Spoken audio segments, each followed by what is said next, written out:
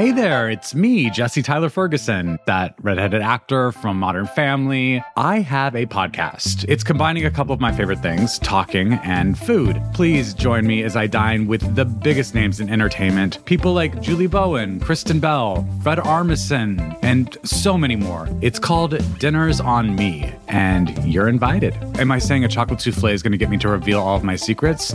Yeah, I am. Listen now, wherever you get your podcasts. The Catholic Church changed its stance on same-sex couples. The Texas governor signed a bill that will allow police to arrest migrants, and actor Jonathan Majors was found guilty in a domestic abuse case. That's some of what we'll get to on The 7 from The Washington Post. I'm Jeff Pierre. It's Tuesday, December 19th. Let's get you caught up with today's 7 stories. At number 1 today, Pope Francis will allow Catholic priests to bless same-sex couples. The Vatican issued formal and definitive permission yesterday for priests to give blessings to same-sex couples. It largely reversed a ruling from 2021, which confirmed a ban on these kinds of blessings, and it expands on a statement of support for these blessings issued by Francis in September.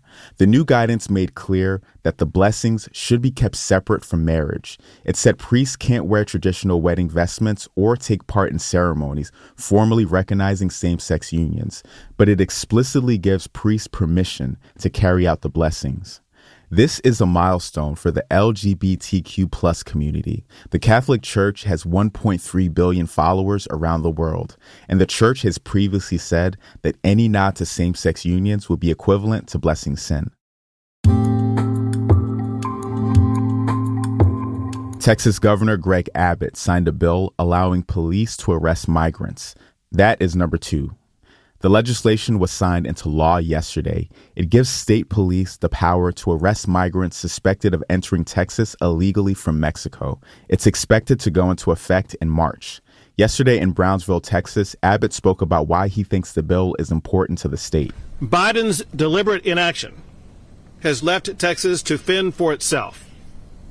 The authors of the United States Constitution foresaw a situation when the federal government would be inattentive to states that faced challenges at their borders.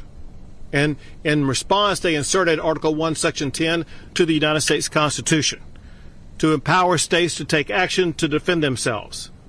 And that is exactly what Texas is doing. Abbott, who's a Republican, has taken increasingly strict measures to stop illegal immigration into Texas.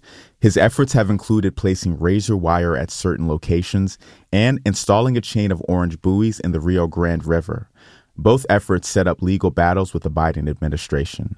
This latest effort could also be subject to legal challenges over who has jurisdiction over border enforcement.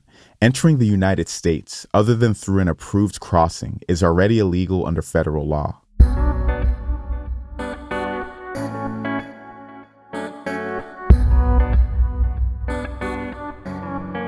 Number 3.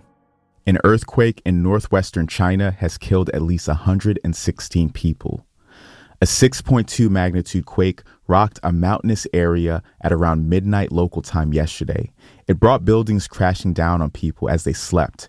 State media reported that at least 300 people were injured. The death toll is expected to rise as rescue efforts continue today. Videos showed firefighters digging through debris in search of survivors, but rescuers warned that freezing temperatures and the high-altitude terrain were making it difficult to find people. Number 4. A volcano erupted in Iceland. The eruption began last night near the town of Grindavik. Video and pictures showed plumes of red smoke billowing from scorching white lava. You can see some of the dramatic footage in our newsletter. Here's Robert Donald Forrester III, a tourist who saw the eruption. I'm very excited to be here in this place, in this time, and just being able to see this natural phenomenon happen, just seeing lava emerge from the ground. Even if it's in a particular continent such as this, it's just fascinating to see just nature in action. It's just like something from a movie. The eruption could last up to 10 days. Officials said it isn't clear how much damage it'll cause, but Grindavik's residents are safe. They were told to leave the town last month ahead of the expected eruption. Number 5. Jonathan, what are you Excuse me, guys. Excuse me. Jonathan, how do you feel right now? Jonathan, how are you feeling? That was the scene outside a court in New York yesterday after Marvel actor Jonathan Majors was found guilty in a domestic abuse case. Majors attacked his then-girlfriend, Grace Jabari, in the back of a car in March. Yesterday, he was convicted of 1 harassment violation and 1 misdemeanor assault charge. The jury found him not guilty of a 2nd misdemeanor assault charge and a more serious charge of aggravated harassment. Marvel Studios dropped Majors following his conviction. He previously played a prominent role as Kang in the Marvel Cinematic Universe. The actor now faces up to 1 year in jail and up to 3 years probation. His sentencing is scheduled for February. Number 6. You could soon get a payout from Google. The company is shelling out $700 million to settle an antitrust lawsuit. It was brought by state prosecutors over the high fees that Google charges app developers. The details were revealed in a court filing yesterday. Most of that money will go into a fund that will be divided among around 102 million eligible consumers. And you're probably wondering now if you're one of them. Well, there are a few requirements. The legal address on your Google Payments profile must have been in a U.S. state, the District of Columbia, Puerto Rico, or the U.S. Virgin Islands. And you must have used that profile to buy an app from Google Play or made an in-app purchase through Google Play billing. And it only covers payments made between August 16th of 2016 through September 30th of 2023. If this sounds like you, it should be easy to get your money. Most people will receive automatic payments without having to file a claim.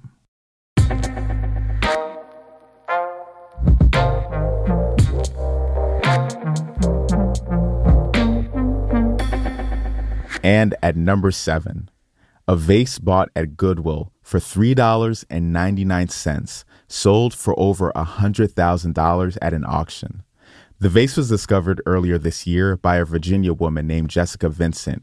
She liked how it looked and suspected there might be something special about it. So after picking it up for just a few bucks, she did some online research, and she was stunned by what she found.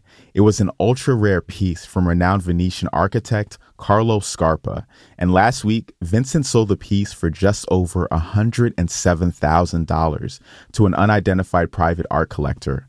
Richard Wright, the president of Wright Auction House, described the vase as a gift from the thrifting gods. You can see a picture of the colorful vase in the 7 newsletter. Just click the link in our bio. And if that doesn't inspire you to head to your local thrift store later today, I don't know what will.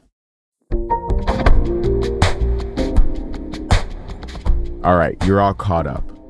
But one more thing. If you haven't already, please take a moment to rate and review the show. And don't forget to subscribe. I'm Jeff Pierre, and I will meet you back here tomorrow.